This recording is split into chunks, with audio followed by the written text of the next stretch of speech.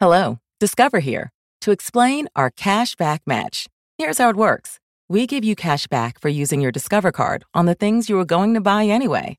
Then we match that cash back in your first year.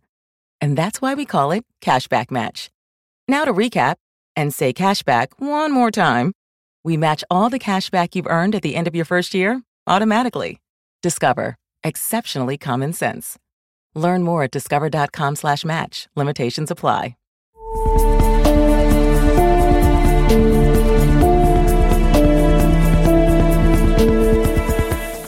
Light out, everybody. What's up, everybody? Welcome back to Lights Out. Today's episode, we are going to be diving deep into the sick, twisted, demented world of Jeffrey Dahmer. Jeffrey Dahmer is one of those people who I think intrigues all of us because of just how fucking crazy this guy is. And the things that he did are truly horrific and things of nightmares, truly. But before we get into Jeffrey Dahmer, I wanted to thank our sponsors today, EveryPlate and Care Of, for supporting the show. Really appreciate it. As well as if you guys haven't checked out my other podcast, the Mile Higher Podcast, I co-host that with my wife, Kendall Ray, and we cover true crime and conspiracies over there. It's definitely more of a conversational podcast, going back and forth between us. So I just wanted to throw that out there for all you new people that have come to Lights Out. If you have never checked out the Mile Higher Podcast, highly recommend you do. We definitely get into some pretty interesting discussion over there. So if you haven't checked us out, I'll put the links down below for you guys. So our story with Jeffrey Dahmer begins when he was born on May 21st, 1960 in Milwaukee, Wisconsin, to parents Joyce and Lionel Dahmer. Now, Jeffrey was their first child, and the pregnancy for his mother was very difficult because she had developed seizure-like symptoms, which the doctors really couldn't explain. Now, the doctors tried to prescribe her some different medications like barbiturates as well as morphine to try and help, figure out what was going on with her and hopefully ease her symptoms. This is particularly interesting because some people believe that perhaps the medications that she was on may have somehow affected the pregnancy and may have had some sort of effect on Jeffrey. Again, there's not really any proof or actual connection there from what I could find, but it is an interesting thing to know. Now, as a toddler, Jeffrey was a pretty normal kid. He was happy, high-spirited, energetic. I mean, your typical toddler. He loved to play with toys. He loved to, play with stuffed bunnies and help his father with different things. And there was even one point in which Jeffrey and his father actually nursed an injured bird back to health. And it wasn't until age 4 when he underwent surgery to correct a double hernia when things seemed to change with him. It's like he became a different person. The reason for thinking this is because his whole demeanor seems to change as he gets older. And he transformed from this lively, joyful child into this quiet, withdrawn person. He really became a loner, I guess is the best way you could describe it. He was definitely alone a lot and, didn't really have a lot of attention from anybody else or his parents.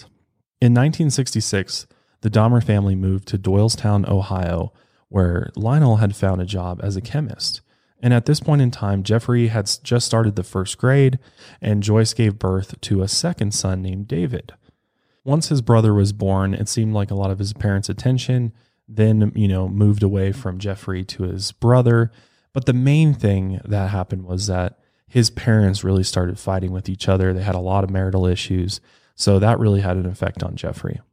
And because of his parents' relationship, as well as the birth of his brother, he continued to become, more isolated, increasingly distant and shy. Just like with any child, if your parents' relationship is not good and it's tumultuous and, there's constant drama going on and arguments going on, it's going to have an effect on a child.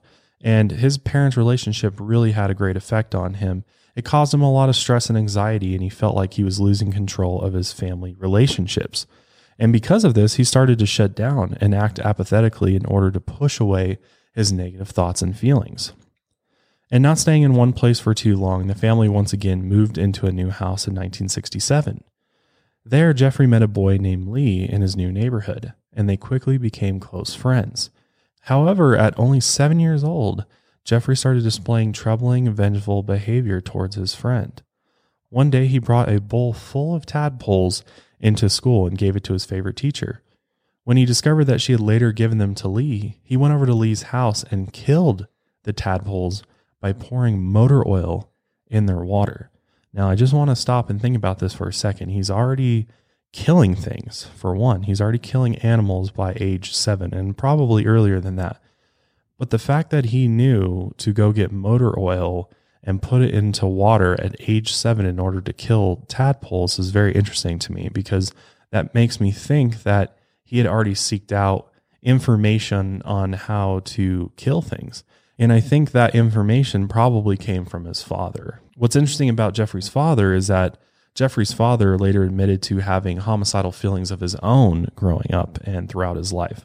So it's very interesting that it seems that information is being passed to Jeffrey and at a very young age. Because how else would he know how to kill tadpoles with motor oil? I mean, who would know that at 7? Would you know that at 7, Joel? No, I wouldn't even think about something like that if I was 7 years old. And what else is interesting, how, you mentioned the father. His mother also struggled with depression a lot, to a point where she would actually withdraw herself from family activities. So it seems like both his mom and his dad were struggling maybe with some mental illness of some sort. I 100% agree with that, because we know that mental illness can run in the family. Depression can run through the family. So it would make sense. And a lot of people always refer to Jeffrey's mom as kind of a loon, like kind of this crazy lady that, wasn't all there. So it definitely makes you wonder, how normal of a childhood did he really have? Because it seems like everybody that likes to say he had a perfectly normal childhood, his parents were religious, they believed in God, and, they went to church and all of that. But it really makes you think, what was really going on there at home? I mean, if there's marital issues there, we don't know exactly what's being said. And, they've never divulged how bad things were as far as I know. So I don't know. It definitely makes you wonder about all that. But then in 1968, Lionel Dahmer relocated his family to Bath, Ohio, changing homes for the 3rd year in a row. There's another thing that's going to have an impact on a young child, is moving around. And that's definitely not going to help with those loner feelings. I mean, if you're constantly being uprooted and moved to a different place, different town, different school, it's going to be very difficult to continue to make friends, especially if you're somebody like Jeffrey, because he's already kind of introverted and, doesn't really actively seek out friendships and things like that. So moving around was definitely really tough on him. I mean, Joel and I moved around a ton, so him and I can definitely relate to this. Yeah, I totally agree. Moving around multiple schools every few years or so can be very hard on anybody. I mean, just because everyone wants to fit in once they're in a new environment. And for Jeffrey, somebody who's already introverted, doesn't have many social skills, I can only imagine how hard that was for him. And he might have not even been able to make many friends as is. So when he goes home, his parents weren't there for him as much as they should have been, be able to talk to him about everything. Because his dad, he worked so much. He had a PhD in chemistry, and he was never at the house for the most part. And his mom was there and did support him, but she mentally wasn't there to provide those things for him. Yeah, that's one of the biggest thing with this and with Jeffrey, is that he didn't really have that parental relationship that a young child needs and a younger person needs. You need to be able to communicate with your parents. You need to be able to be open and honest with them. And I think obviously we know that Jeffrey is homosexual. And so dealing with homosexuality at a young age, when especially your parents aren't going to agree with it, you are being told that it's wrong and it's bad, you're going to start bottling that up inside. And I think that's really where the root of the issue lies with Jeffrey, is that he starts bottling things up inside of him from a very, very young age, because he has nobody to talk to. He doesn't have any friends really to discuss these deep things with. He can't go to his parents because he's worried about what his parents are going to think. And not only that, he's already into killing animals and things like that. So who do you go talk to about things like that other than your parents? And if your parents aren't there for you, then who else is there? There's really nobody else. So you just internalize it. And that's exactly what he does, is he just buries it all deep within himself. After this last move, Jeffrey really started becoming fascinated with dead animals. And he would go around and collect them. He'd go and collect roadkill, and he would start examining them. And he really found it interesting to start taking the animals apart, dissecting them, looking at the innards of the different animals.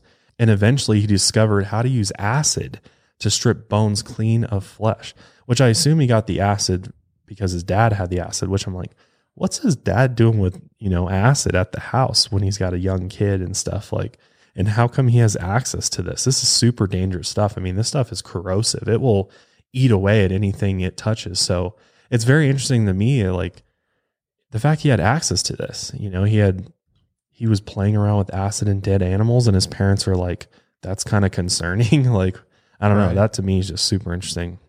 At one point, Jeffrey even skewered a dog's head on a stake, which obviously doing things like this is going to make you super introverted and socially disengaged.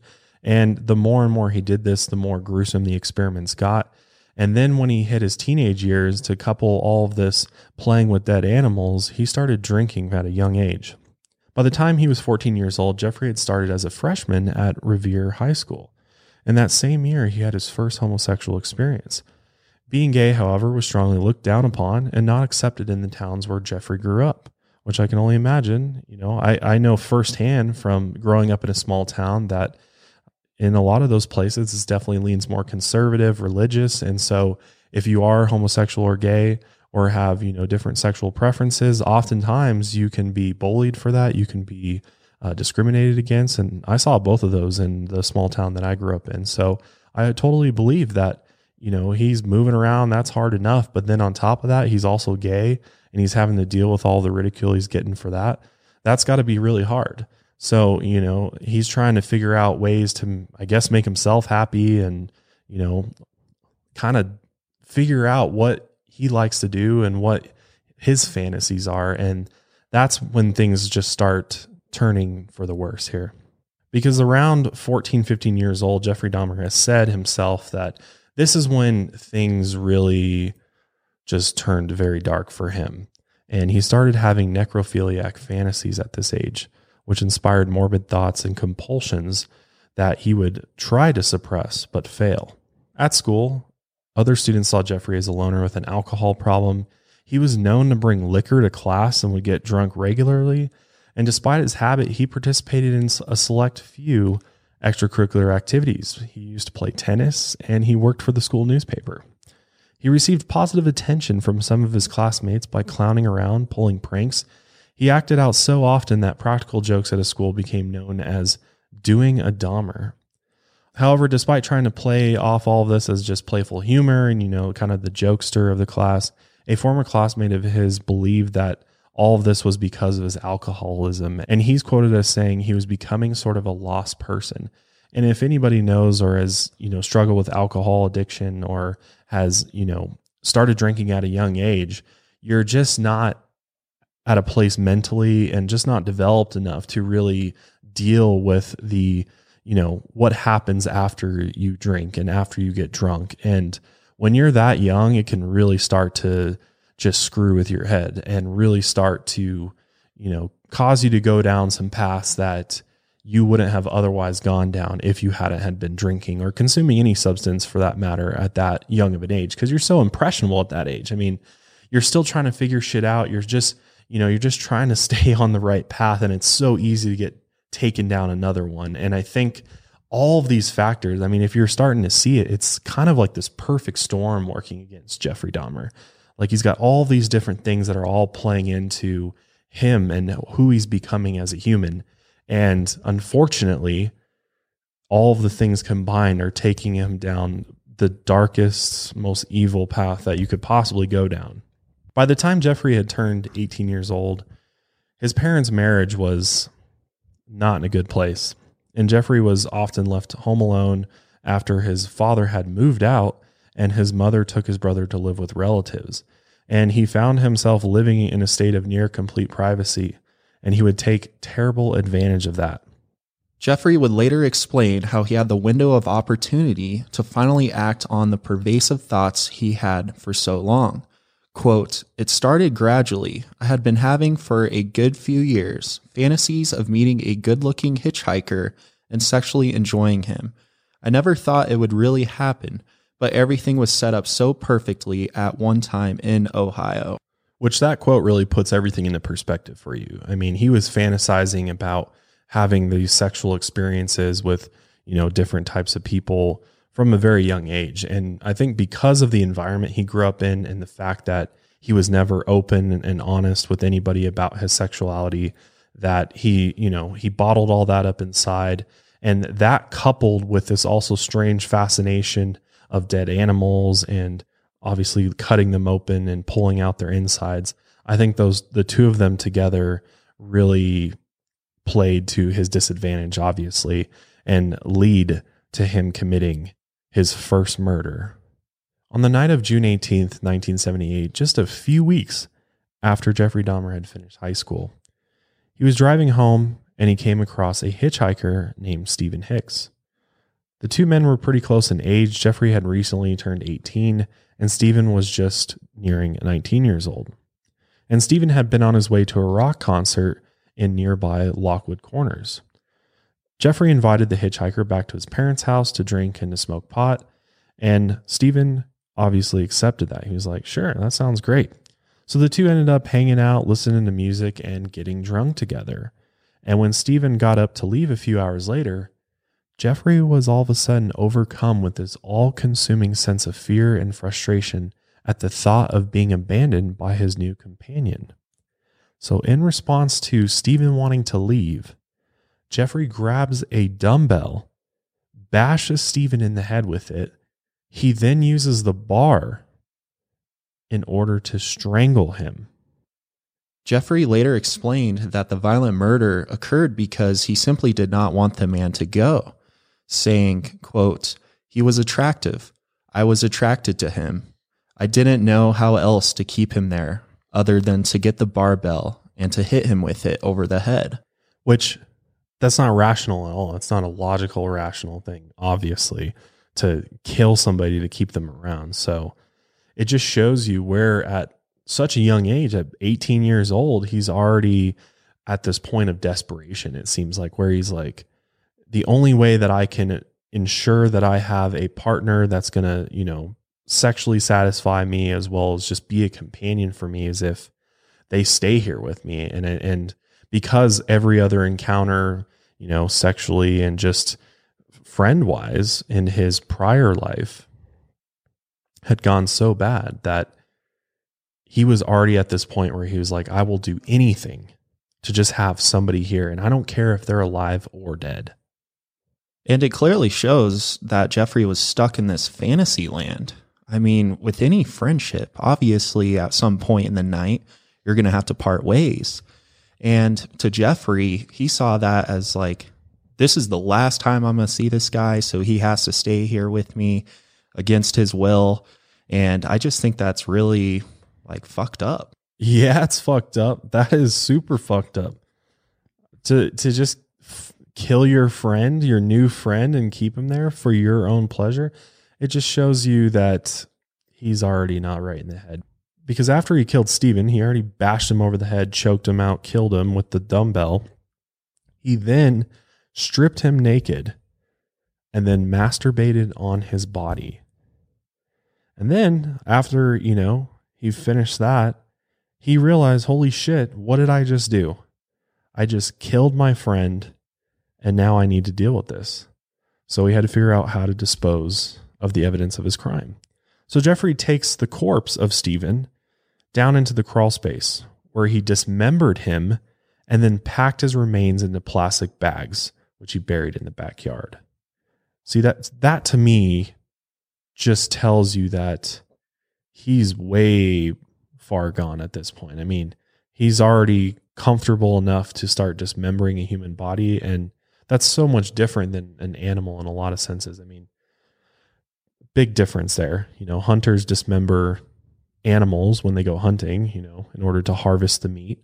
So that to me is different from dismembering a human body.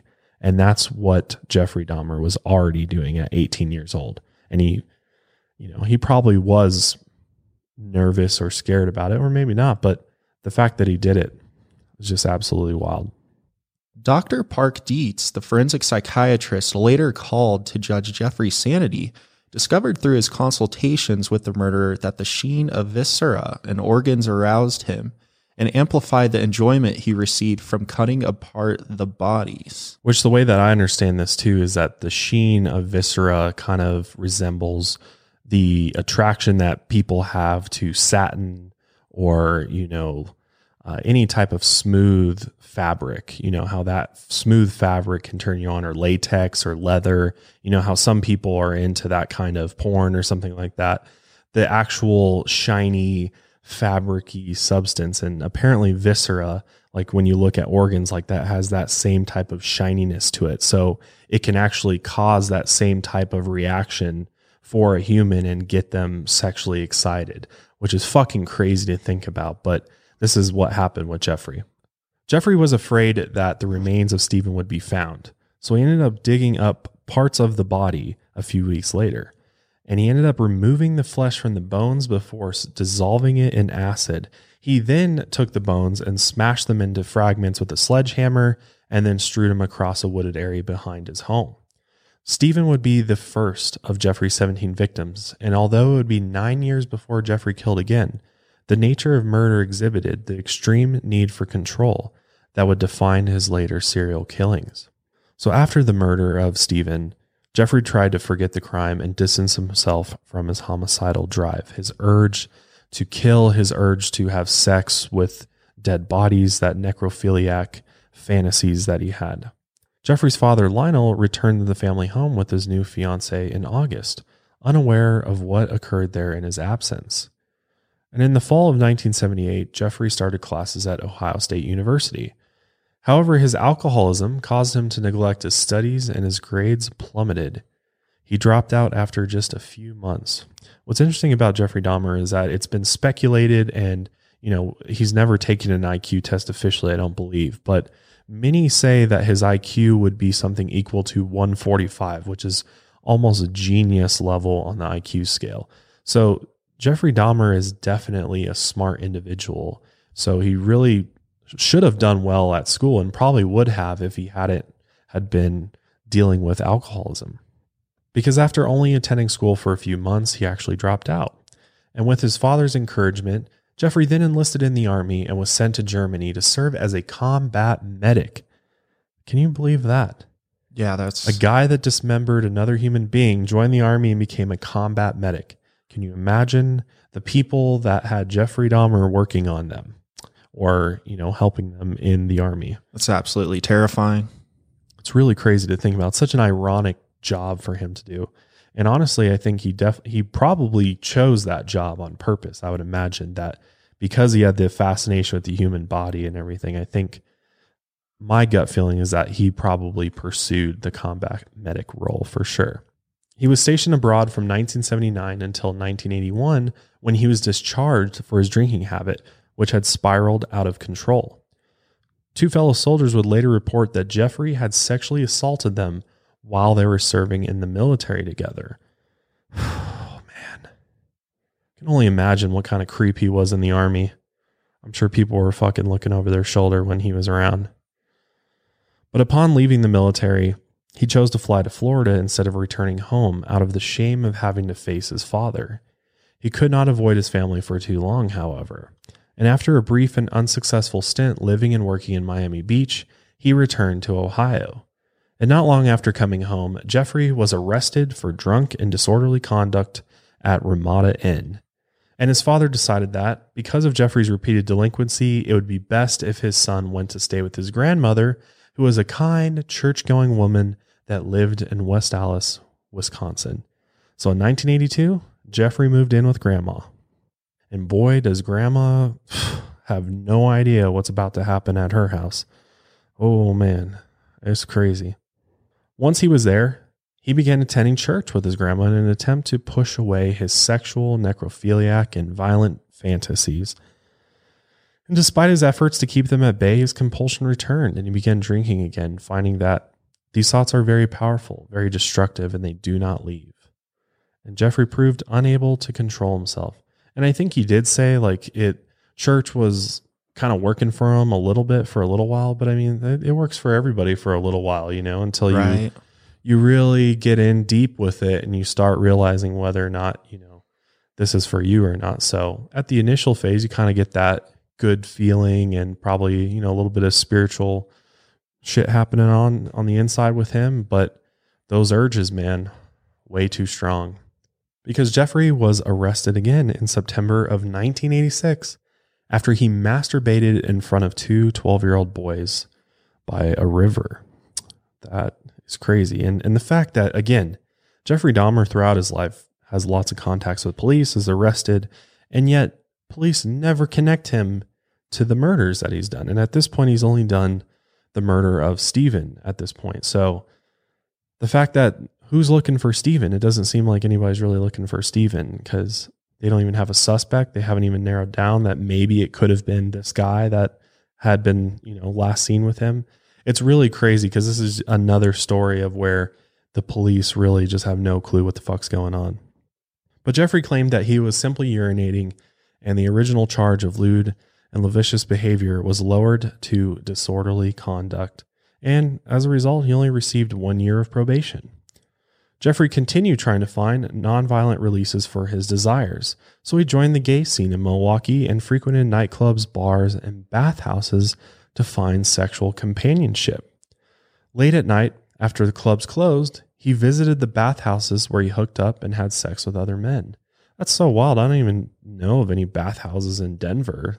I don't either. Is there any place like that here where that's open later than the bars? Like, no. I know there's places that are, places you can go and, have orgies and things like that. I've definitely know those exist out there, but I don't know of any bathhouses in Denver at all. It's very interesting that Milwaukee had this. But as much as he enjoyed his times at the bathhouses, he grew to dislike the brief nature of these encounters, which were all one-night stands. And he wished for a different kind of intimacy where he had someone to spend whole nights with, snuggling and caressing one another. Most importantly, he wanted partners that he can enjoy without having them to ask him for anything. So that need to control other people rose to the surface again. So in order to increase his level of control over other people, Jeffrey started drugging men's drinks, and he'd put basically a Valium in their drink, which would render them unconscious. And at that point, he would rape them. Jeffrey would later state, quote, "It was the only way I knew to keep them there and to keep them with me. It gave me a sense of control and increased the sexual thrill. I trained myself to view people as objects of potential pleasure instead of seeing them as complete human beings. Sounds callous, and it is, but that's what I did." Selfish is what it is. Selfish because he's not thinking about the other individual, and it's not helping him cope with anything at all. It's making things worse because he's now taking a human being and reducing them to an object pretty much. They're just an object that's there to fulfill his desires sexually. That's all these men are. And once you completely disassociate people with being a human being, a conscious living entity, and you reduce them to an object, that's when things get really scary, because then you start tricking yourself into thinking that, okay, this person's not real. They don't think for themselves. They don't have a life, a consciousness. They don't have any of that. They're just here to serve me. And if they're just an object, then, why can't I kill an object? So it's that reduction of life that he does that really just, I think, leads him down that very, very scary road he gets on. He also mentioned that he preferred to drug his victims so that they were unconscious because apparently he got way more satisfaction raping them as opposed to having their consent before they had sex. Well, again, you have to remember that it's control for him. He's a control freak. He wants to control every situation. And he even said, he didn't want to do certain things to the partner that he was with if they wanted him to, do one thing. And he was like, no, I don't want to do that. And so that would spoil the night per se. Like things would not go his way. And then he'd end up being angry and pissed off because the encounter did not go the way that he planned. So rather than kind of play along and go the consensual route where you have to kind of cater to the other person's needs, he said, fuck that. I'm going to be selfish and I'll just drug people because that's the quick and easy way for me to get all the control in the situation. And that's exactly what he did. And that's why, once you do that, you really, you get a sense of what that's like, and you start just continuing to want that and more of that control. And that's exactly what Jeffrey did. There was one incident that really freaked Jeffrey out. One night in the summer of 1987, Jeffrey overdrugged his victim, and he ended up having to call the paramedics because he thought he had killed him. And because of this, he was consequently banned from the bathhouses in Milwaukee. In another failed attempt at achieving gratification, Jeffrey sought intimacy with a mannequin. He actually sneaked into a department store, waited till the store closed, and then stole a male mannequin to bring home with him. Because I think after he got caught, he overdrugged somebody. He was like, fuck, maybe I'm going to try to correct my behavior. And instead of using real people, I'll try a mannequin and see how that works. And he would bring his mannequin that he stole in his bed in his grandmother's basement. And he'd pretend that it was alive. He undressed it. He cuddled it. He made love to it. And very quickly, he realized that this mannequin could not completely fulfill his needs. So he eventually threw out the mannequin because his grandmother discovered it. And I'm sure that was a fucking weird conversation. Why do you have a fucking mannequin from a department store? But that was very weird. But all these different efforts that he makes in order to try to, steer his behavior away and his urges away from actual human beings and onto, inanimate objects and things that aren't real, just did not work for him. And Jeffrey made a ton of attempts to try and sort of correct his behavior and steer it away from real humans and go with inanimate objects. But he quickly realized that none of these things really fulfilled his sadistic sexual impulses that he had. And by that fall, he would commit his next murder. On November 20th, 1987, Jeffrey met 25-year-old Stephen Twomey at a bar, and they ended up going to the Ambassador Hotel together. He had planned to give Stephen a drugged drink like he had done so many times before at the bathhouse, so that he could obviously take advantage of him when he became unconscious. However, Jeffrey ended up blacking out after potentially giving himself some of the drug in his own glass and could not recall the previous night's events. But when he woke up the next day, he found Stephen dead. And he quickly realized that he had beaten him to death with his fists, and he had no recollection of it whatsoever because Stephen was covered in bruises, he had broken ribs, and he had blood coming out of the corner of his mouth. Jeffrey's forearms were also bruised, which is obviously indications of a struggle, and he could not remember a single part of it. Frantically, he tried to hide all signs of the murder, and he actually went out and bought a large suitcase, and then he ended up stuffing Stephen's body into it and brought him back to his grandmother's house. Once back at his grandmother's house, he then hid the suitcase with the corpse inside the fruit cellar under the house. And 1 week later, while his grandmother was at church, Jeffrey went down to the cellar, removed Stephen's flesh from his bones, and wrapped it in plastic. He then placed the skeleton in a bed sheet, and just like he had done with Stephen Hicks, smashed the bones into small pieces with the sledgehammer. Once he had completed this dismemberment, he placed the remains in the trash for the Monday morning pickup. What's crazy to me and what I don't understand about this is how did Jeffrey dismember a human body, flesh from all the bones? What happened to all the blood? How did he do this so cleanly to where his grandmother didn't notice that somebody got dismembered in her basement? That's what's so crazy to me is how does he get away with this shit for so long? How is there no traces of anything? Yeah, that's a great point. What did Jeffrey do with the blood? I mean, if he dumped it down any of the drains in the home, then that'd be really hard to cover up any kind of stains or any kind of mess that was made from that. And not only that, what about the stench from the body? I feel like that would be overpowering, even though it was done in the basement, that anyone who walks in the front door of the house could get a whiff of some very vile smell. Yeah, I would imagine there's probably some sort of smell, but what really doesn't make sense to me is how did he dismember an entire human in a matter of hours while grandma's at church? How long is grandma at church for? It can't be more than a couple hours. Who goes to church all day? Nobody does that. So you're telling me that he went down there and in a matter of a few hours completely dismembered and cleaned up this horrific mess in the basement, unless grandma just didn't go down into the basement in the fruit cellar or whatever. I don't even know what the fuck that means. What's a fruit cellar? Put your fruit down there. So, maybe that cover up the smell, the fruit down there. It doesn't make any sense. I find it really hard to believe because even surgeons, it is difficult to dismember a human, let alone amputate a limb or something like that. It takes serious hardware to do that. And I think he definitely had the right tools for the job. And I guess it is possible for him to do that in a couple hours. But the fact that he was able to do this and avoid detection is just truly mind blowing. It's really hard to fathom being able to work so quickly and completely break down a human, get rid of their blood, package it all up, smash up a skull, and put it all in the trash, all in a matter of a couple hours. But this second murder of the second Stephen really just unleashed that inner demon that he had that was feeding him these urges. And it was from that point on that he knew he had a craving, a hunger.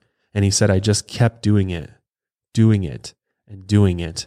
Whenever the opportunity presented itself, it was an incessant and never-ending desire to have someone at whatever cost and someone good-looking. Jeffrey's next victim was James Dockstader, a 14-year-old boy who had met outside of a gay bar.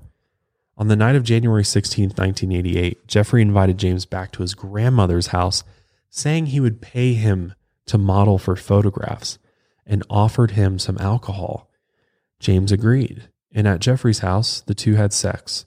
And afterward, Jeffrey gave James a drug to drink. And once the boy fell asleep, Jeffrey strangled him to death. Following the same strategy that he had used to dispose of the other victims' corpses, Jeffrey cut away the flesh from the boy's bones, which he then smashed with a sledgehammer. And once they were pulverized, he put James's remains in the trash. Just a few months later after that, on March 24th, 1988, Jeffrey picked up 22-year-old Richard Guerrero outside of a gay bar and took him back to his grandmother's home. The two had oral sex, and then mirroring his last killing, Jeffrey drugged Richard with sleeping pills and then strangled him to death. He then had sex with Richard's corpse before repeating his established method of dismembering the body and throwing it in the garbage. One Saturday night in April, not even a month after killing Richard, Jeffrey approached a man named Ronald Flowers outside of Club 219. Ronald had left the club around 1:15 a.m. to find out that his car wouldn't start. And after watching him struggle with his vehicle, Jeffrey walked up and offered Ronald a hand. He said the two could go back to his house and they'd bring back another car in order to jump Ronald's battery. Ronald accepted and went with Jeffrey back to his grandmother's house. And while there, the two stopped for a quick cup of coffee. And Ronald noticed, quote, he was staring at me in a way that was scary. It was almost as if he was waiting for something to happen. All of a sudden, something did happen. Ronald became overwhelmingly dizzy and was struck with a flash of terror before falling to the floor unconscious. Although Jeffrey intended to murder Ronald after the sleeping pill kicked in, he changed his plan once he realized that his grandmother knew that he had brought a guest home. So instead, he dropped Ronald off at a hospital where the drugged man woke up the next day with a ligature mark on his neck, and his underwear was inside out. Horrified, Ronald immediately reported to the police that Jeffrey had drugged and sexually assaulted him. When questioned by officers, Jeffrey lied, saying he and Ronald were drinking together all night. He claimed that they were in a relationship and had had an argument, so he sent Ronald home on a bus, and that was the last he saw of him. His deceit proved successful as the police dismissed Ronald's complaint. They didn't even believe him. Unaware of the killings that were occurring in her home, Jeffrey's grandmother grew tired of him bringing strangers over at night, so she and his dad pressed Jeffrey to move out. And that's when Jeffrey moved into an apartment in Milwaukee, where he intended to continue his killing spree. That's what's so crazy about Jeffrey is that He's so well-spoken when he was questioned by police.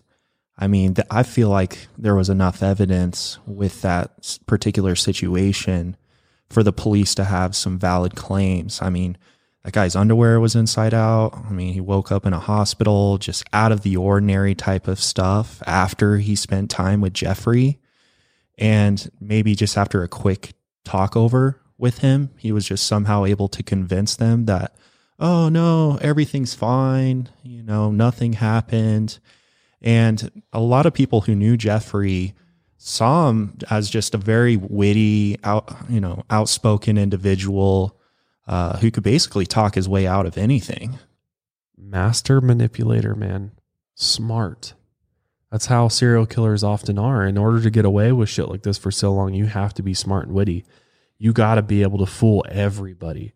And Jeffrey had the looks. That's the thing about Jeffrey is by a first glance at him, he looks like a totally normal guy. You would never suspect the insane things that he did. And that really, and he was white too. And he preyed on minorities because he knew at that period in time that the people that he preyed upon were most likely not going to be believed by police. And oftentimes they weren't even going to be looked for by people. Nobody would miss them. So he really thought through, his victims on who he was going to take advantage of. So that's all serial killer things. Right. That's all things that serial killers do. They really are meticulous about how they operate. And Jeffrey was for a very long time. Only one day after moving into his new place, Jeffrey came across 13-year-old Somsak Synthesomophone. And Jeffrey approached the boy as he was walking home from school with the proposition of paying him $50 to model for some photographs. Somsak agreed and went back to Jeffrey's apartment.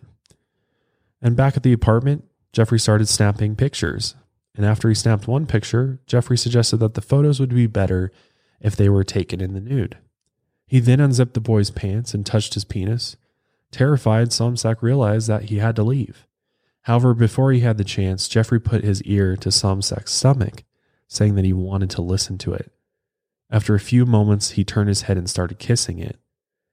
And obviously this is scaring the shit out of Somsak, so he mustered all of his strength and, despite having been drugged, ran out of the building. Because Somsak was able to get out when he did, Jeffrey was arrested and charged with second-degree sexual assault. But even though Jeffrey was arrested and charged with second-degree sexual assault, he posted bond while he awaited his sentencing at his grandmother's house. He pled guilty to the crime, claiming that he believed Somsak to be older than he really was. And at the trial, he was extremely remorseful, expressing regret for his deplorable actions, and convinced the court that he wanted to change.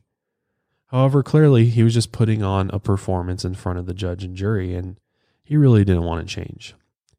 On March 25th, 1989, while waiting for the verdict, he brought home 24-year-old aspiring model Anthony Lee Sears, who he had met at a gay bar, once again under the pretense that he would pay him to model for photographs. And again, just like routine, Jeffrey drugged Anthony after they had sex and strangled him. He then had sex with his body before dismembering the corpse and disposing of it. However, he kept Anthony's skull and genitals as trophies. What's fucking crazy about this is I believe Anthony's skull and genitals he actually put into a box, a metal lockbox. And I believe he brought this metal lockbox with him a lot of places. I mean, he kept it in his room for the most part, but he actually, I believe, brought this box with this head and genitals in it to his work because he felt like he wanted to have Anthony there with him. It's just so fucking sick. But during this whole time while he's doing all these heinous murders out of his fucking grandma's house, he is a master at hiding his activities and intentions to other people, especially his family. And during a visit with his father and grandmother, recorded in a home video, he casually speaks about living in his apartment, his hopes of having them come visit, and his diet of eating McDonald's food. And we'll just play that little clip for you. You're looking good though, you look nice and trim. Oh, that's good to hear. You look like you're working out. No, I've been surviving on McDonald's food for, since I moved down there. And of course, you woke up at what, 8 this morning? Right. And then you cleaned up your apartment really nicely so you could show us what it looks like? Yeah, I want you to come over if you feel like it. I haven't done any dusting or vacuuming or anything. I do that on Sundays. But Jeffrey really had this ability to come across sincere and apologetic during any sort of court appearance. So when he had his hearing for the sexual assault he committed, he acted exactly like that. And because of it, he was only given a year-long sentence in a house of correction with work release to be followed by a 5-year probation period. And although Jeffrey's father, Lionel, wrote a letter imploring the court not to release Jeffrey without first giving him psychological help and treatment, the judge granted him an early release after he only had served 10 months. And once out, Jeffrey briefly stayed at his grandmother's house again before moving into the now infamous Unit 213 in the Oxford Apartments building in Milwaukee on May 14th, 1990. Before we talk about the unspeakable horrors that went on in Apartment 213, I'd like to tell you about our sponsors today. This year, make your holiday dreams come true at TJ Maxx, Marshalls, and HomeGoods. The shelves are super stocked and the prices totally rock. Cashmere sweater for mom? Check. A remote control car? Check. The perfect handmade chessboard for your genius BFF? Check and mate. And that's just the beginning. Stores near you are packed with amazing gifts, so you'll spend less and gift better. Endless selection, great prices all season long at your TJ Maxx, Marshalls, and HomeGoods. 11. So in May of 1990, Jeffrey is now living in Unit 213 in the Oxford apartment building. And according to Jeffrey's neighbor, Vernell Bass, who lived in apartment 214 across the hall, the area where Oxford Apartments is located is considered to be, a rougher part of town. It was a predominantly black neighborhood, and Jeffrey was the only single white man living in the area. And in retrospect, Vernell realized that Jeffrey's decision to live there was strategic because the police's attention was almost solely focused on drug deals. There's a lot of drug activity there. It was almost like Jeffrey knew that he could hide in plain sight in that apartment complex. When Jeffrey first moved in, however, the building's fellow occupants were unsuspecting and found the new resident to be seemingly normal, easygoing person who mainly kept to himself. On May 20th, 1990, just a few days after relocating, Jeffrey brought home Raymond Smith, also known as Ricky Beeks. Once again, he drugged and strangled his victim. Jeffrey had also purchased a Polaroid camera, which he used to take pictures of Ricky's corpse in sexual positions before he dismembered the body, a process he also documented in the photographs. It's hard to understand why anybody would let alone dismember somebody, but then also take photographs of it. And according to Jeffrey, he did this because it was kind of like allowing him to keep those people with him and kind of keep those memories with him, I guess. I mean, I don't know why you'd want to keep that with you, but that's why he took snapshots of what he did. It seems like a way that, he could relive those experiences whenever he looked at those photos. Maybe it brought him back to every moment that he spent with that person. Yeah, and honestly, it probably brought back those sexual feelings. Obviously he gets turned on by dismembering people, so I assume that the photographs are for sexual reasons. Because the snapshots did not stop there, he ended up taking pictures of all the remaining victims that he had. Jeffrey also kept Ricky's skull as a memento, and realizing that he was unhappy wasting the bodies of those he murdered, he entertained the delusion that they could live on inside of him if he cooked and ate their flesh. So he tried a piece from Ricky's bicep, consuming it while looking at the photograph of the murdered man. Jeffrey later explained his cannibalistic turn, divulging, quote, "There's no way of saying it without sounding gruesome. I don't know how to describe it. You've had filet mignon, haven't you? Very tender. It did give me some satisfaction. Made it feel like they were more of a part of me." It's fucking sick. Sick. Oh, totally. I will never understand cannibalism. I really don't. And if what he's saying is true as far as how he thinks about it, that he legitimately feels like they're now a part of him because he ate the person, I don't think I'll ever be able to wrap my head around that. It's just so fucking sick. But Jeffrey killed again on June 24th, 1990, when he brought 27-year-old Edward Smith home and drugged, strangled, and dismembered him. Jeffrey tried to dry Edward's skull in the oven to preserve it, but it ended up shattering. Jeffrey's next killing did not quite fall into the pattern that he had orchestrated for himself. Because one day in September of 1990, 22-year-old Ernest Miller agreed to go over to Jeffrey's apartment and model in exchange for money. Jeffrey tried to drug him, but was unsuccessful because he only had 2 sleeping pills. And instead of strangling his victim, he slit Ernest's throat with a knife. After posing with the body and taking photographs, Jeffrey defleshed the bones and bleached Ernest's entire skeleton, which he kept intact in his apartment. Oh my God. Just don't understand. Why. What about having a skeleton of somebody you killed in your apartment is comforting? It makes no sense whatsoever. But then 22-year-old David Thomas was next. On September 24th, 1990, Jeffrey drugged, strangled, and dismembered him in his regular fashion. After David, Jeffrey's killings temporarily slowed during the months of failed attempts to bring men home with him. Then in February of 1991, he successfully lured 17-year-old Curtis Straughter over and offered to, pay him to take pictures of him nude. The two then had sex, and Jeffrey drugged and strangled Curtis. He photographed the process of dismembering the young man, then kept his skull as an addition to his morbid collection. Less than a month later, Earl Lindsay also fell into Jeffrey's sinister modeling trap. The 19-year-old was consequently drugged and strangled. Jeffrey violated his corpse, making it perform oral sex on him before dismembering it and disposing of the remains. Earl's skull, too, became part of his growing set.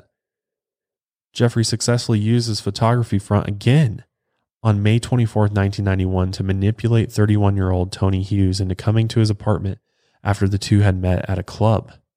Relying on the same murder strategy, he drugged Tony and strangled him. He then left his body lying in his apartment for a few days before dismembering it and keeping the skull. Over time, Jeffrey had created a system in which he incapacitated victims, murdered them, then used their bodies for sexual gratification before dissolving their bones and flesh in acid. Here's a clip of him describing the process of finding the men he would kill. I'd go to the nightclubs, drink, watch the striptease shows, and if I didn't meet anyone at the bars, I'd go to the bath clubs and meet someone there, offer them money, and we'd go back to the apartment, have a few drinks. I'd have the sleeping pill mixture already prepared. Person would drink it, fall asleep, and that's when they would be strangled. Despite committing all these murders and acts of cannibalism, it did not sufficiently fulfill his need for companionship. Jeffrey still craved a way to have a conscious living sexual partner that he could also exert total control over. It was at this point that he embarked on sadistic experiments meant to put young men into a completely submissive state of being. He confessed, "I wanted to see if all this was possible to make. It sounds really gross, zombies, people who would not have a will of their own. So I started using the drilling technique." And this technique he's talking about involved drilling holes into victims' heads while they were still alive, and then pouring hydrochloric acid into the openings, pretty much trying to perform lobotomies. And hydrochloric acid is going to eat away at your brain. And imagine dying that way. It's completely horrifying. And at first, when he first tried doing this, he instantly killed the person he was trying to transform into a zombie. So he tried again with a dilute acid, struggling to perfect the method through trial and error. In an interview later on, he described attempting these different ways to feel connection to the men he killed. It's just so fucked up how Jeffrey reached a point where just killing somebody was no longer enough, and that he had to torture them. And I mean, I can't imagine how much pain would a drill going through your head would cause. But not only that, then getting acid poured into your head. Like, I can't even fucking wrap my mind around that. What I don't understand, though, is why he did this. Because according to him, he did it because he wanted to turn them into zombies. But I feel like he's smart enough to know that drilling a hole into somebody's head and then putting hydrochloric acid into their head is not going to work. Like, he knows what acid does. He's been dissolving bodies in acid. He knows that it eats away. What did he think he was going to do if he put just barely enough in there that it was going to eat just away like a portion of the brain, and that they would somehow be, I guess he thought they would be disabled by that. And once they were disabled and their memory was gone, hoping their memory was gone, because just because somebody's disabled doesn't mean they don't remember what you just did to them, let alone the pain. And it doesn't work scientifically, like medically, that doesn't work. And he had to have been smart enough to know that. So that's where I really question him doing this, in the sense that he did it in order to gain control over somebody. Because to me, I just see sick, evil actions happening. That's all I see is him trying to up the level of pain he inflicts on his victims, because strangling them and dismembering them got boring and wasn't giving him the thrill that he wanted. I think it really came down to, he just wanted to see people suffer in pain. I agree. And he fed off that. That turned him on. And the more pain and the more destruction he could do to somebody before he killed them, the better. Because that also put him in the ultimate control seat, you know? He's in the ultimate place where he's kind of playing God at this point, where he has total control over it, and he can slowly kill somebody, or he can kill them quickly. I don't know. It's really hard to wrap your head around this idea of wanting to turn people into zombies, because clearly it's not going to work. So why are you doing it other than to inflict maximum pain? I don't know. That just really fucking trips me out. But Jeffrey had hoped that this tactic would work on Konarak, the 14-year-old brother of Sumsack, who was the previous boy who had escaped from him. Konarak, however, proved to be exceptionally resistant to Jeffrey. After being both drugged and sexually assaulted, Konarak escaped the apartment and ran into the street naked and disoriented. And on that day of May 27, 1991, 17-year-old Nicole Childress and a friend she was driving with witnessed a young boy staggering in the street and pulled over to check in on him. Nicole found him incoherent and trembling and saw blood coming from his rectum, so she called the police for help. And I'll play that 911 call because it's just fucking insane.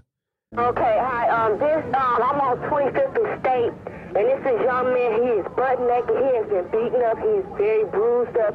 He can't stand. He's study fall out. He is butt naked. He has no clothes on. He was really hurt. And I ain't got no cord on him. I just seen him, and he needs some help. Where is he at? On 25th and State, the corner of 25th and State. And while she was on the phone with 911, Jeffrey came walking up. He yanked the boy to his feet in an attempt to drag him back to the apartment, because obviously he's freaking the fuck out, because he knows the police are going to be on the way and he could be completely exposed at this point. Nicole was suspicious and obviously super distrustful of Jeffrey, and she tried to fight him away until the police and emergency medical personnel could reach the boy. The fire department arrived first and covered Konarak with a blanket. Meanwhile, Nicole waved down police officers Joseph T. Gabrish and John Balzarak, who were just driving up to the scene. Jeffrey, though, spoke with both officers, trying to convince them that Konarak was his adult boyfriend who had gotten drunk and wandered off. Nicole tried to warn the police that she had strong doubts about Jeffrey, but they dismissed her, telling her to butt out. Jeffrey told the officers that she had been acting crazy the whole time, and frustrated, Nicole left for just a moment to go down the street to her aunt's house and tell her what had happened. By the time she returned, everyone had left, including Konarak. Not knowing what had happened to the boy, she asked her aunt to call and check to see if he was okay or if he had been taken to the hospital. And when they had called the police back to see what had happened to the boy, the police simply told her that it had been taken care of, claiming that Konarak was intoxicated and that the whole thing was a boyfriend thing. And they also asserted that Konarak was an adult, despite Nicole being like, this boy was younger than me. I mean, he's 14 years old. The fact that the cops just like completely fucked up this especially and just sent him back with Jeffrey is absolutely insane. The police even had gone back with Jeffrey and Konarak back to apartment 213 and they saw Konarak's clothing and pictures of the two men together and assumed that Jeffrey was telling the truth. They were inclined to trust the word of the calm, well-spoken, attractive white young man who had repeatedly told him that he and Konarak were in a relationship and decided that they did not want to be involved in what they believed was just a lover's spat. How dumb could they be? This boy was so clearly fucking underage. And they didn't even search Jeffrey's apartment at that point or even run his ID. This dude may have had warrants. He may have been person of interest in other cases that were open, but they didn't even do that much. What else is crazy is Konarak had blood coming from his rectum. And what? The police didn't question that? I just don't get that. Seriously, though. And obviously Nicole pointed that out. So the fact that they just were like, whatever, it's just a boyfriend situation, clearly prejudice against gay people. I mean, they didn't even want to bother with it at all because it was uncomfortable or whatever. But it's just not doing their job at all. Because they were clueless that Jeffrey was still on probation for sexually assaulting Konarak's brother. And most disturbingly, they were unaware that just a few hundred feet away in Jeffrey's bedroom lay the body of Tony Hughes. And yet again, Jeffrey's crimes went undetected and he would continue his serial murders. Once the officers left, Jeffrey killed Konarak by injecting acid into his head after drilling into it. He then dismembered the boy, adding his skull to the number of others he stored in his home. After this, Jeffrey's murders only accelerated more. Attempting to better hide the growing number of corpses in his apartment after his close call with law enforcement, he purchased a large barrel from a hardware store and filled it with muriatic acid to dissolve the body parts. Jeffrey's neighbor Vernell Bass awoke to a horrible smell one night that emanated from the apartment across the hall. Oh my God, I can't even imagine what that smell must have been like. Holy shit. Must have been so fucking disgusting. When his wife confronted Jeffrey about it the next day, he said his freezer broke and then it was meat that had just spoiled.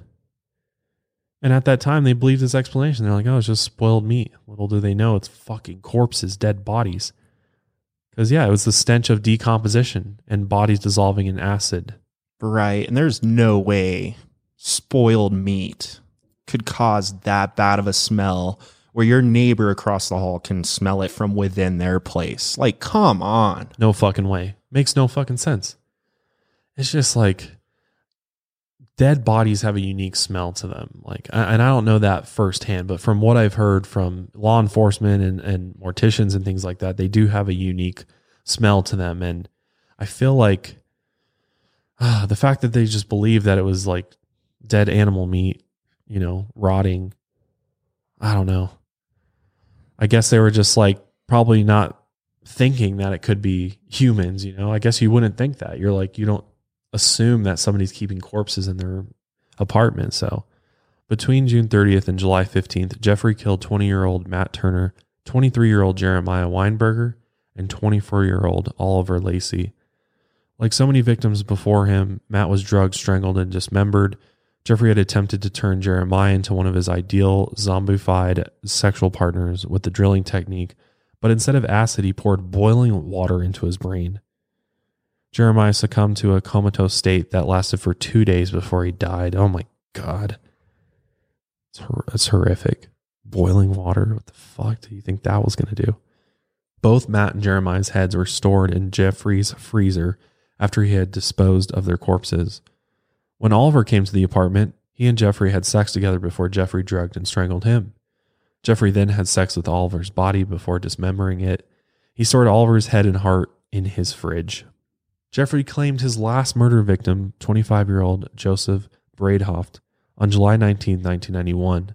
After they had sex, Jeffrey drugged Joseph and strangled him to death. He placed Joseph's head in his freezer next to Matt and Jeremiah's, then stuffed the remaining body parts that he had cut up into a barrel of acid. While photographing, dismembering, and collecting body parts from his victims, Jeffrey made plans to use his artifacts to remember the men he murdered, even going so far as to plan an altar decorated for their bones to use for meditation. He literally built an altar of human skeleton remains that he killed so that he could do his little fucking rituals to make him feel better. How fucking sick. This guy clearly never has any friends and family over to his apartment. I mean, not only does he have a standing skeleton just hanging out in his house, he also has this altar with human bones. Like, what the fuck? Yeah, he definitely didn't have many visitors, that's for sure. I think one time his dad came over, and obviously he hid all of that, but he almost got caught by his dad because his dad noticed there was a metal box, like a lock box, in his closet, and it was large enough to fit a head in. And Jeffrey's dad asked him, "Hey, what's in there?" Jeffrey's like, just magazines, like, porno magazines. And Jeffrey's dad did not buy it because I feel like Jeffrey's dad had an inkling that something was very terribly wrong at Jeffrey's apartment. I'm sure he could just feel it. I'm sure if you went into his apartment, you could just feel the energy. I'm sure the energy was horrific. So heavy in there. I bet. Oh my God. So he asked Jeffrey, "Let's open the box." And Jeffrey started freaking the fuck out. He was like, "Oh my God, my dad's going to find out what's in the box." Because inside of the box, he had a mummified head and a young man's genitals in it. Can you imagine what would have happened if they had opened that box? So they ended up taking the box out of the closet and then going to try to break into it. And for whatever reason, they got into a fight. Jeffrey diverged, completely started a fight with his dad to the point where they both got upset and then they just completely forgot about the box. Like he knew he had to fucking do something and he did. And again, I don't remember the exact timeline of when this happened in the whole, timeline of murders because I don't even think they exactly remember when I heard it. But just the fact that there was one point in which his dad almost found out about what his son was up to. And that just would have been such a crazy moment. But nope, Jeffrey went undetected. His family had no fucking clue what he was doing. It's just crazy. But Jeffrey Dahmer's killing spree would finally come to an end on July 22nd, 1991, after he had taken 17 lives. That day, Jeffrey had lured 31-year-old Tracy Edwards over to his apartment to pose for money. He had run out of sleeping pills, so instead he planned to get this unsuspecting guest extremely intoxicated on alcohol. And after a few drinks, he asked Tracy if he could handcuff him for some bondage photos, in which I'm sure Tracy was like, this is a little weird.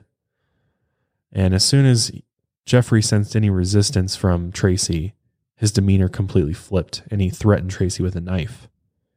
Brandishing a blade, he asked to listen to Tracy's heartbeat, saying that when he ate the man's heart, he would become part of him forever. And he did that a lot. He would listen to their heart because he did end up eating human hearts, and he would keep them in his freezer.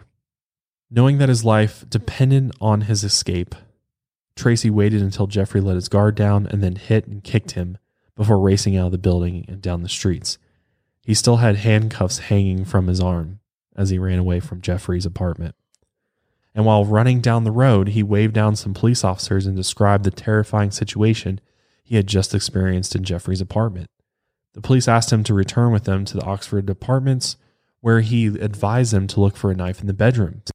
And when the cops arrived, they entered what appeared at first glance to be an average, relatively neat apartment. However, the place had a horrible, disgusting stench. Jeffrey was calm at first and agreed to retrieve the key for the handcuffs. And based on Tracy's description of where the knife would be located, the police went to inspect the bedroom and made a grotesque discovery. Throughout the room were over 70 Polaroid pictures showing dead bodies bound and posed in sexually explicit positions, a head in a sink, a man who was cut open from his neck to his groin, and many other scenes of post-mortem dissection. When the cops found his pictures, Jeffrey became agitated and tried to fight them off. One of the officers tackled and cuffed him. The other officer went into the kitchen and checked in the fridge. And immediately after opening the door, he let out a scream. There on the shelf was a human head with its eyes and mouth wide open. Can you fucking imagine that? That'd be terrifying. Oh my God. That's like the last thing you would expect to see. A head, eyes, oh my God. And at that point, Jeffrey was quickly arrested and taken into custody. And what followed after that were hours of uncovering evidence of Jeffrey's horrific procedures and removing the remains of 11 victims from the apartment. They found 4 boxes of muriatic acid, which sat on the kitchen floor. The freezer compartment contained bags filled with a heart and chunks of muscle. A separate standalone freezer held 3 more heads, a human torso, and organs. In Jeffrey's closet, investigators found bleached skulls, 2 human hands, and preserved human genitals. More skulls were found in a cabinet drawer next to Jeffrey's bed. They had been painted gray. In that same cabinet, officers also found the skeleton of Ernest Miller stored whole and bags containing a dried scalp and dried genitals. A box in the middle of the bedroom held 2 other skulls. A total of 11 would eventually be recovered from apartment 213. The 57-gallon barrel of acid was removed from the apartment, and it held 3 decomposing torsos. A large hypodermic needle, a drill, a claw hammer, and a handsaw were also gathered from the scene. Once investigators were actively working on the crime scene, they instructed the neighbors to get the fuck out of the apartment building because they had just stumbled upon one of the most horrific fucking crime scenes of all time. His neighbor ended up saying how shocked and horrible it was that this guy was living across the way from him and he had no idea. A crowd gathered outside the building and watched officers carry out the containers of evidence. No one had suspected the quiet, unassuming man to have been a murderer, especially one who had subject bodies to such heinous acts. Dennis Murphy, a detective in the homicide unit, interrogated Jeffrey after his arrest. Describing the initial encounter, Dennis said, quote, "When I walked into the interview room the first time, Dahmer appeared defeated. He was disheveled from fighting with the officers. He said, 'Why don't you just shoot me for what I did?' I said, 'I don't want to shoot you. I don't want to hurt you.' Then he said, 'But what I did, you guys would be famous.'" He knew it was over. And I think he fully thought that he was going to be either killed by police or he knew his death was coming soon at that point. I mean, that's the thing is the fact that he said that just shows he knew this entire time what he was doing was wrong. He knew that he was going to face the ultimate penalty for this because obviously it's just unspeakable what he did. But Dennis interviewed Jeffrey for 66 hours, during which Jeffrey confessed and divulged details about each of his killings. Based on Jeffrey's account of his first murder carried out in Bath, investigators searched the area behind the property in Ohio just over a week later and recovered hundreds of bone fragments, including teeth, as well as a necklace that were all later identified belonging to Stephen Hicks. Then on January 30th, 1992, Jeffrey's trial for the 15 murders he committed in Milwaukee began.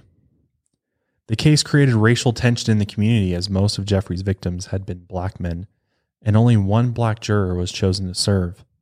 The fact that most of the people that Jeffrey killed were also part of the gay community seemed for many to show that law enforcement discriminatorily chose not to take appropriate action to potentially save their lives. The apparent negligence of the police, demonstrated by the many times they failed to intervene and stop the murderer, suggested that they did not take proper care to defend the men that Jeffrey targeted. 100% the police failed. When pictures collected from Jeffrey's apartment confirmed that Konarak was one of the serial killer's victims, the public became outraged over the fact that the police had returned the 14-year-old boy back into the hands of Jeffrey Dahmer without properly investigating, despite the strong protests of the witnesses who found Konarak wandering in the street. The 2 officers who had taken Konarak back to apartment 213 were fired, but were later given their jobs back. What the fuck? That doesn't make any sense. Shit is fucking broken, man. Criminal justice system is such a joke. Although his lawyers recommended that he plead innocent, Jeffrey pled that he was guilty, but insane at the time he committed the crimes. And if the court approved his insanity plea, he'd be sent to a psychiatric facility instead of prison, and would be able to request parole every 6 months. And Jeffrey's father supported the case for insanity, believing that the best place for Jeffrey would be a facility where he could receive treatment from mental health professionals. He is convinced that his son was genuinely remorseful for what he did. According to Jeffrey's father, Lionel, who harbored constant guilt over the fact that he did not figure out what had truly been going on with his son, quote, "I always wanted the best for Jeff. Always.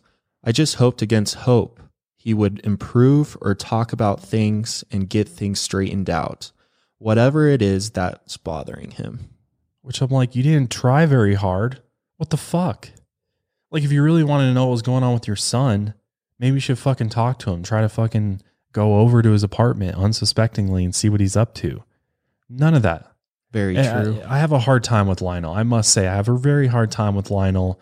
And, you know, I think he's coming from a good place ultimately, but I think he just really failed as a parent. And just the fact that he did not know what was going on with him and they didn't talk. Jeffrey said himself, he's like, we never talked. We never talked on a deep level. It was always superficial, surface level conversation. And he never felt like he could talk to his father on a deep level where they could actually connect and share how he's actually feeling. Because I bet you anything, if he had had that communication with his father and that level of comfort and trust with his father, I bet you anything Jeffrey Dahmer would have told his father about murdering Stephen Hicks, probably way back when he did it. And potentially, if Lionel had just tried a little bit harder and try to build that trust with his son, who he's known has struggled his whole life. So the fact that he keeps being like, if only, it's like you had his whole life to try to be there for him and try to help him with his issues and let him open up to you. And you just never did that. So I have a hard time for him, you know, when it's too late, trying to come and be like, oh, I'm so sorry that, you know, it turned out like this, but Jeff's remorseful. Really? Really, Lionel? I agree with that. And especially how Jeffrey never had like a best friend or any close friends whatsoever in his entire life. I would think Lionel would be there for him and be his best friend because he should have known that he needed that the whole time. Yeah, it's a little too late, Lionel. I mean, he's trying to come now after the fact and be like, oh, I had no idea.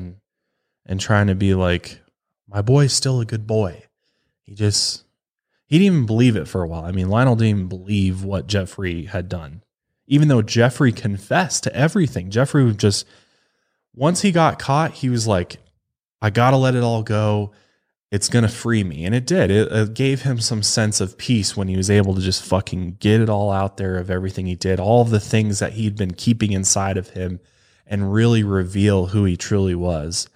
And I think that was ultimately what he wanted. I mean, ultimately, Jeffrey just wanted to be fucking noticed by somebody and felt like somebody gave a shit about him, and nobody fucking did. So he went down this perverse, dark path that he really, really struggled with. And obviously there's something much stronger there that's causing the urges and the compulsion that he talks about. But Lionel really fucking just dropped I don't even know how to fucking say it. He dropped the ball, man. I mean, he dropped the ball as a father, and he tries to act like they were fucking close. And it's like, you weren't close. He fooled all of you. He didn't tell you guys anything. He clearly didn't think your guys' relationship was that good. And plus they were religious and judgmental about his sexuality. So Jeffrey was like, I'm not going to tell you guys anything. And yeah, I mean, you see that way too often where parents of people that are gay and, you know, aren't accepting, are judgmental, and bad things happen sometimes, you know, or hurt happens to those individuals and they harbor all that hurt and resentment. And yeah, sometimes it can end up really bad. But Lionel and his second wife, Sherry, were present every day during Jeffrey's trial. And in court, the victims' families delivered impact statements expressing the terrible pain and sorrow that the murders had caused. Yeah, there's a couple moments in court where Jeffrey's getting fucking laid into by some of the victims' families, and rightfully so. I mean, good God. I can't even imagine being the victims' families, having to think about how your loved one, your son, died at the hands of this monster. I mean, it's literally the worst possible fucking things you can think of. Just horrific. But after only a 2-week-long trial, the jury was persuaded by the prosecution's argument, and on February 15, 1992, after roughly 10 hours of deliberation, they found Jeffrey to be sane and guilty on all murder charges. He was then sentenced to 15 consecutive life terms totaling 957 years. At the end of his sentencing hearing, Jeffrey was allowed to make a final statement, and we'll play that now. Your Honor, it is over now. This has never been a case of trying to get free. I didn't ever want freedom.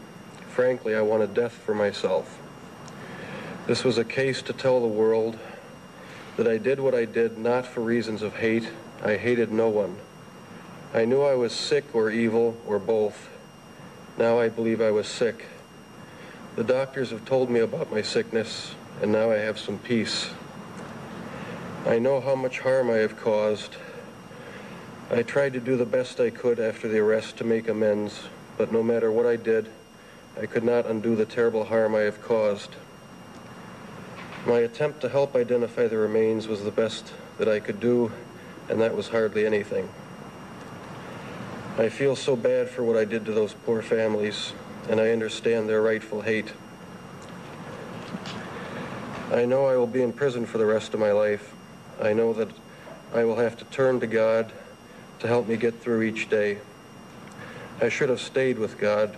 I tried and failed and created a holocaust. Thank God there will be no more harm that I can do. I believe that only the Lord Jesus Christ can save me from my sins. Based on that final statement, it's very hard to wrap your head around the fact that he is showing remorse. He does understand what he did and the pain he caused. And he's taking ownership and responsibility for all of the heinous things that he did. And I mean, I'm like, okay, that's great. Good for you. Glad you're taking responsibility for the monstrous acts you committed. But at the end of the day, it doesn't do anybody any good. And it's not providing comfort to the families. In fact, I think it makes it worse when somebody like this goes and tries to play kind of try to make themselves a victim and make you feel sorry for them because of the situation that they're in. And I don't buy it. I just don't buy it. I mean, that's great. If Jeffrey needs that, that's great. But if I were a victim's family, and what I saw from those victims' families, that they were like, fuck you, dude. We hope you burn in hell. Because what does that do? What does an apology do after he's just fucking dismembered and murdered and eaten fucking 17 people? There's no coming back from that. Honestly, he shouldn't even been given a right to speak. That's how I feel about it. What do you think? I definitely agree with you on that. The fact that Jeffrey was showing remorse during the trial and showing everybody that he was wrong and apologizing for all of his actions. What I don't get about that, though, is it shows to me that he knew what he was doing was wrong from his very first victim. I mean, he's a smart guy. He grew up with good parents who had good morals and values. So the fact that he might have known what he was doing the whole time was wrong, but he didn't care the entire time until he got caught.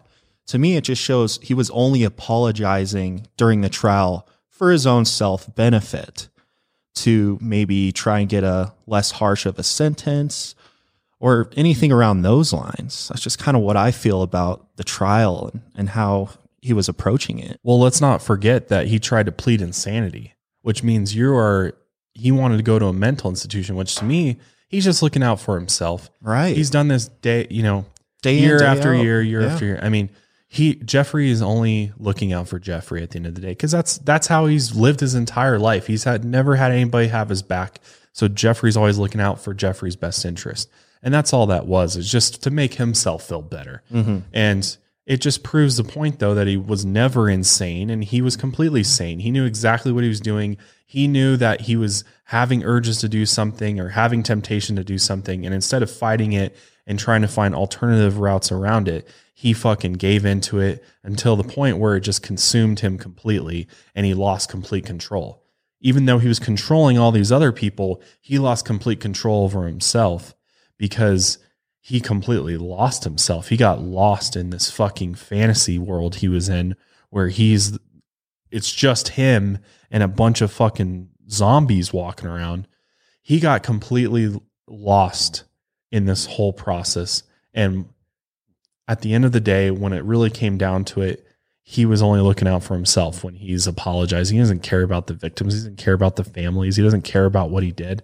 It's about making himself feel good. And at least he put that out there, and, you know, he can go to jail feeling like he got some closure. You know, he's getting some closure by apologizing for what he did.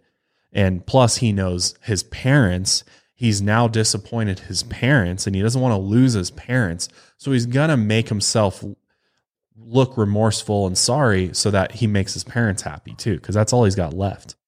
Otherwise, he's going to be alone in prison and nobody's going to come visit him. So I think he did it for himself and his parents, most likely. But Jeffrey was sent to Columbia Correctional Institution in Wisconsin to serve out his sentence. And in May, Jeffrey was charged by the state of Ohio for the murder of Stephen Hicks, which he pled guilty to as well. And he was given another life sentence on top of those he was already serving, bringing his total up to 16 life sentences. That same year, the Oxford Apartments at 924 North 25th Street, where the police made the horrific and now notorious discovery of Jeffrey's carnage, was torn down. Yeah, I don't know how anybody would ever live in that apartment complex again, knowing that fucking all that happened. But after being locked up, Jeffrey often wished for his own death as a regular expression of his remorse for the killings. Yeah, because that's the easy way out. And this is the most crazy fucking part of this. Once he went to jail, Jeffrey turned to religion, and his father had sent him religious books and texts, and he actually got baptized in prison and became what's called a born-again Christian, which this is like one of the biggest fucking things and issues I have with Christianity. And no offense to anybody that's a Christian out there.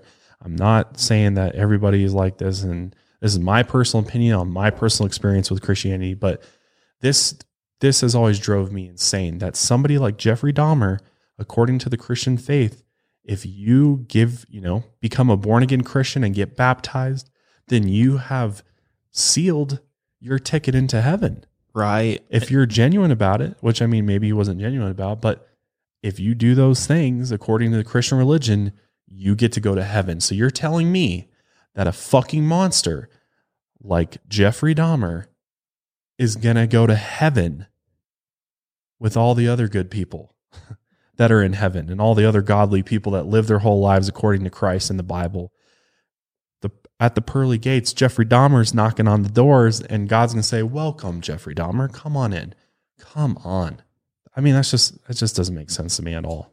It doesn't make sense to me either on after everything that he's done, how he got baptized, he somehow turned to the Christian faith, he repented his sins. I just don't understand how a God could accept that and accept his past and how horrifying and how much pain he's inflicted on others and allow him in to heaven or what they believe in. Something I will never understand. I just won't. And I'm sure that it's a hard question to answer. And I know I've asked some pastors some very difficult questions like that, and even they don't have an answer to that because, I know what the answer is. I know what they would tell me, but it's all based upon belief and faith. But anyway, this is not about religions, but let's get back to the story. So when Jeffrey goes to prison, he's a Christian, he's trying to mind his business. He's in solitary, I believe, for a while, because when he did go out into the general population, he was a target of violence and hate from other inmates. Because you can imagine that this blew up. Like his trial and his arrest was like huge news, worldwide news, because it was just so appalling that the whole world had to hear about it. So he was infamous at this point, and obviously having killed a bunch of different people, and black people and Hispanic people and Asian people, that when you get to prison, and white people too, but when you get to prison, that's not going to sit well with a lot of people. And the fact that he dismembered people and all that, that's public knowledge. So prison was not a good place for Jeffrey. And even though the prison did try to keep him away from the general population, Jeffrey requested that he be moved to a unit where he could have more interaction with other prisoners. And that did not work out so well for him. On one occasion, fellow inmate Osvaldo DeRuthi cut Jeffrey's neck with a hidden razor while he was walking back to his cell. And although Osvaldo intended to slit his throat open, Jeffrey only received superficial wounds and was able to recover. On November 28, 1994, Jeffrey was assigned to clean a bathroom with fellow inmates Jesse Anderson and Christopher Scarver. Christopher had snuck in a metal bar from the prison weight room when he went to his assigned work duty, and after the guards left them alone, he cornered Jeffrey and beat him over the head with the bar. He then attacked Jesse in a similar manner, and when the guards found the bludgeoned prisoners 20 minutes later, they were both still alive. However, Jeffrey died from head trauma on the way to the hospital, and Jesse passed away a few days later. Christopher later explained that his motivation was strong disdain for the serial killer and the nature of his crimes. He portrayed a very different image of Jeffrey from the remorseful Christian who regretted committing his crimes. Christopher claimed that Jeffrey would taunt other inmates by shaping the prison food to look like limbs, and that he added fake blood splatters with ketchup packets. He further believed that the guards had purposely permitted the attack to occur when they left the 3 inmates alone. Christopher's struggles with his own mental health had contributed to him committing homicide and thus landing him in the same prison as Jeffrey. He said that after he had lost his job and started drinking heavily, he heard voices calling him the Son of God. He then went on to kill his former boss during a robbery. And while incarcerated, he reported delusions and was evaluated by medical staff over 10 times. After killing Jeffrey, he was transferred between prisons before his permanent relocation at the Centennial Correctional Facility in Canyon City, Colorado. Jeffrey's mother, Joyce, later said of her son's murder, quote, "If he'd have had a choice, he'd have let this happen to him. I always asked if he was safe, and he'd say, 'It doesn't matter, Mom. I don't care if something happens to me. Now is everybody happy? Now that he's bludgeoned to death, is that good enough for everyone?'" He didn't care. And the fact that he was, and it just proves the point, the Christian thing's just all an act in order to fucking get remorse from whoever, himself or his parents. Because even in prison interviews that they have out there on YouTube, Jeffrey even said that when asked if he still had urges to, kill and commit sexual assault and do all that heinous shit, he still said he struggled with it. So he never changed. It was just all an act. But according to his wishes, Jeffrey's body was cremated and the ashes split between his mother and father. However, Joyce requested that his brain be preserved and studied in an attempt to identify the biological factors that contributed to Jeffrey's homicidal impulses. Lionel protested and said it should be cremated as well. But after the brain was saved and stored in formaldehyde for a few months after Jeffrey's body was cremated, a judge finally ruled in favor of Lionel's request and ordered it to be cremated as well. I mean, I don't know what you're going to be able to derive from his brain at that point. I mean, I guess you could look at it and see if there's some type of physical trauma to it. But I mean, what are you going to be able to do with it? There can't be that much you could do. But that's pretty much the end of Jeffrey Dahmer. After he was murdered in prison, that was it. And I guess that probably brought some peace and closure to the victims' families. I can imagine it probably felt better to them that he was not walking this earth anymore. But at the end of the day, I mean, the trauma that he caused, the destruction that he caused, that's always going to be there. And obviously they're never going to forget the ones that were lost, and neither are we. The last thing I wanted to mention, though, that is very bizarre about Jeffrey Dahmer is that even though the guy was gay, he had a lot of ladies that took a liking to him while he was in prison. And they kind of became like the serial killer groupies. There's actually a term for them called hybristophilia, which is defined as a person who is attracted to men who commit extreme crimes such as rape and murder. And some of Dahmer's groupies make crafts and jewelry as a tribute to him, as well as many others, and they sell it online. There's actually Jeffrey Dahmer jewelry on Etsy, I believe. So that to me is just the weirdest thing, that there's like women that are fascinated with him, even though he was gay and even though he fucking was a monster, yet he still had people that liked him. I don't know what it is. I think it's this kind of weird idea of and concept of him being such a out there individual that you can't help but be fascinated by him, which I understand to some extent. Like, obviously we're covering this because it's very interesting to talk about this and learn about this, but I don't understand this, desire to want to be liked by somebody like this or to be attracted to somebody like Jeffrey Dahmer. That just doesn't make any sense to me. But with that being said, we'll go ahead and wrap up today's episode there. Hopefully you enjoyed this episode of the Lights Out podcast. If you did, definitely let us know. Give us a thumbs up. Make sure you follow us and subscribe on iTunes and Spotify as well as YouTube. Definitely want to check this out on YouTube because there's a lot of stuff you'll either want to see or you won't want to see, but we'll be putting that up as well. But definitely let us know what you guys think about Jeffrey Dahmer. What do you think was the primary motivator for him doing all of these horrible acts? What do you think was really driving him? Do you think there was something genetic going on? Do you think perhaps he had a mental disorder? Perhaps it was just he was crazy? Let us know what you think. Maybe he's evil, possessed by some type of demonic entity even. I mean, let us know. I'm curious to see what you guys think about Jeffrey Dahmer and what you think about, what really drove him to become this absolute monster. But we'll go ahead and leave it there. Thanks again for joining us for Lights Out. We will see you guys next week. Lights out, everybody.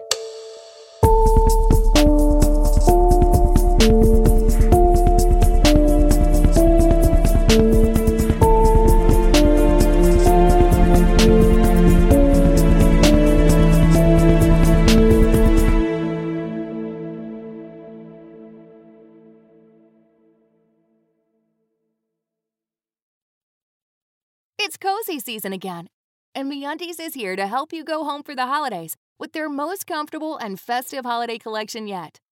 Gift some me time with super soft gifts that will guarantee a thank you card so thoughtful it'll bring a tear to your eye. With their new holiday prints and styles, celebrating with everyone you love just got a whole lot more fun. From undies and cozy socks to PJ sets and plush robes, MeUndies has something for everyone on your list. Share the good cheer with your partner or family with matching sets. No matter what you choose, surround yourself and your loved ones with comfort this holiday season. And if you need more inspiration, check out their holiday gift guide for ideas that are more snug than a hug. Get 15% off your first order, free shipping, and a 100% satisfaction guarantee at MeUndies.com/cozytime. That's MeUndies.com/cozytime.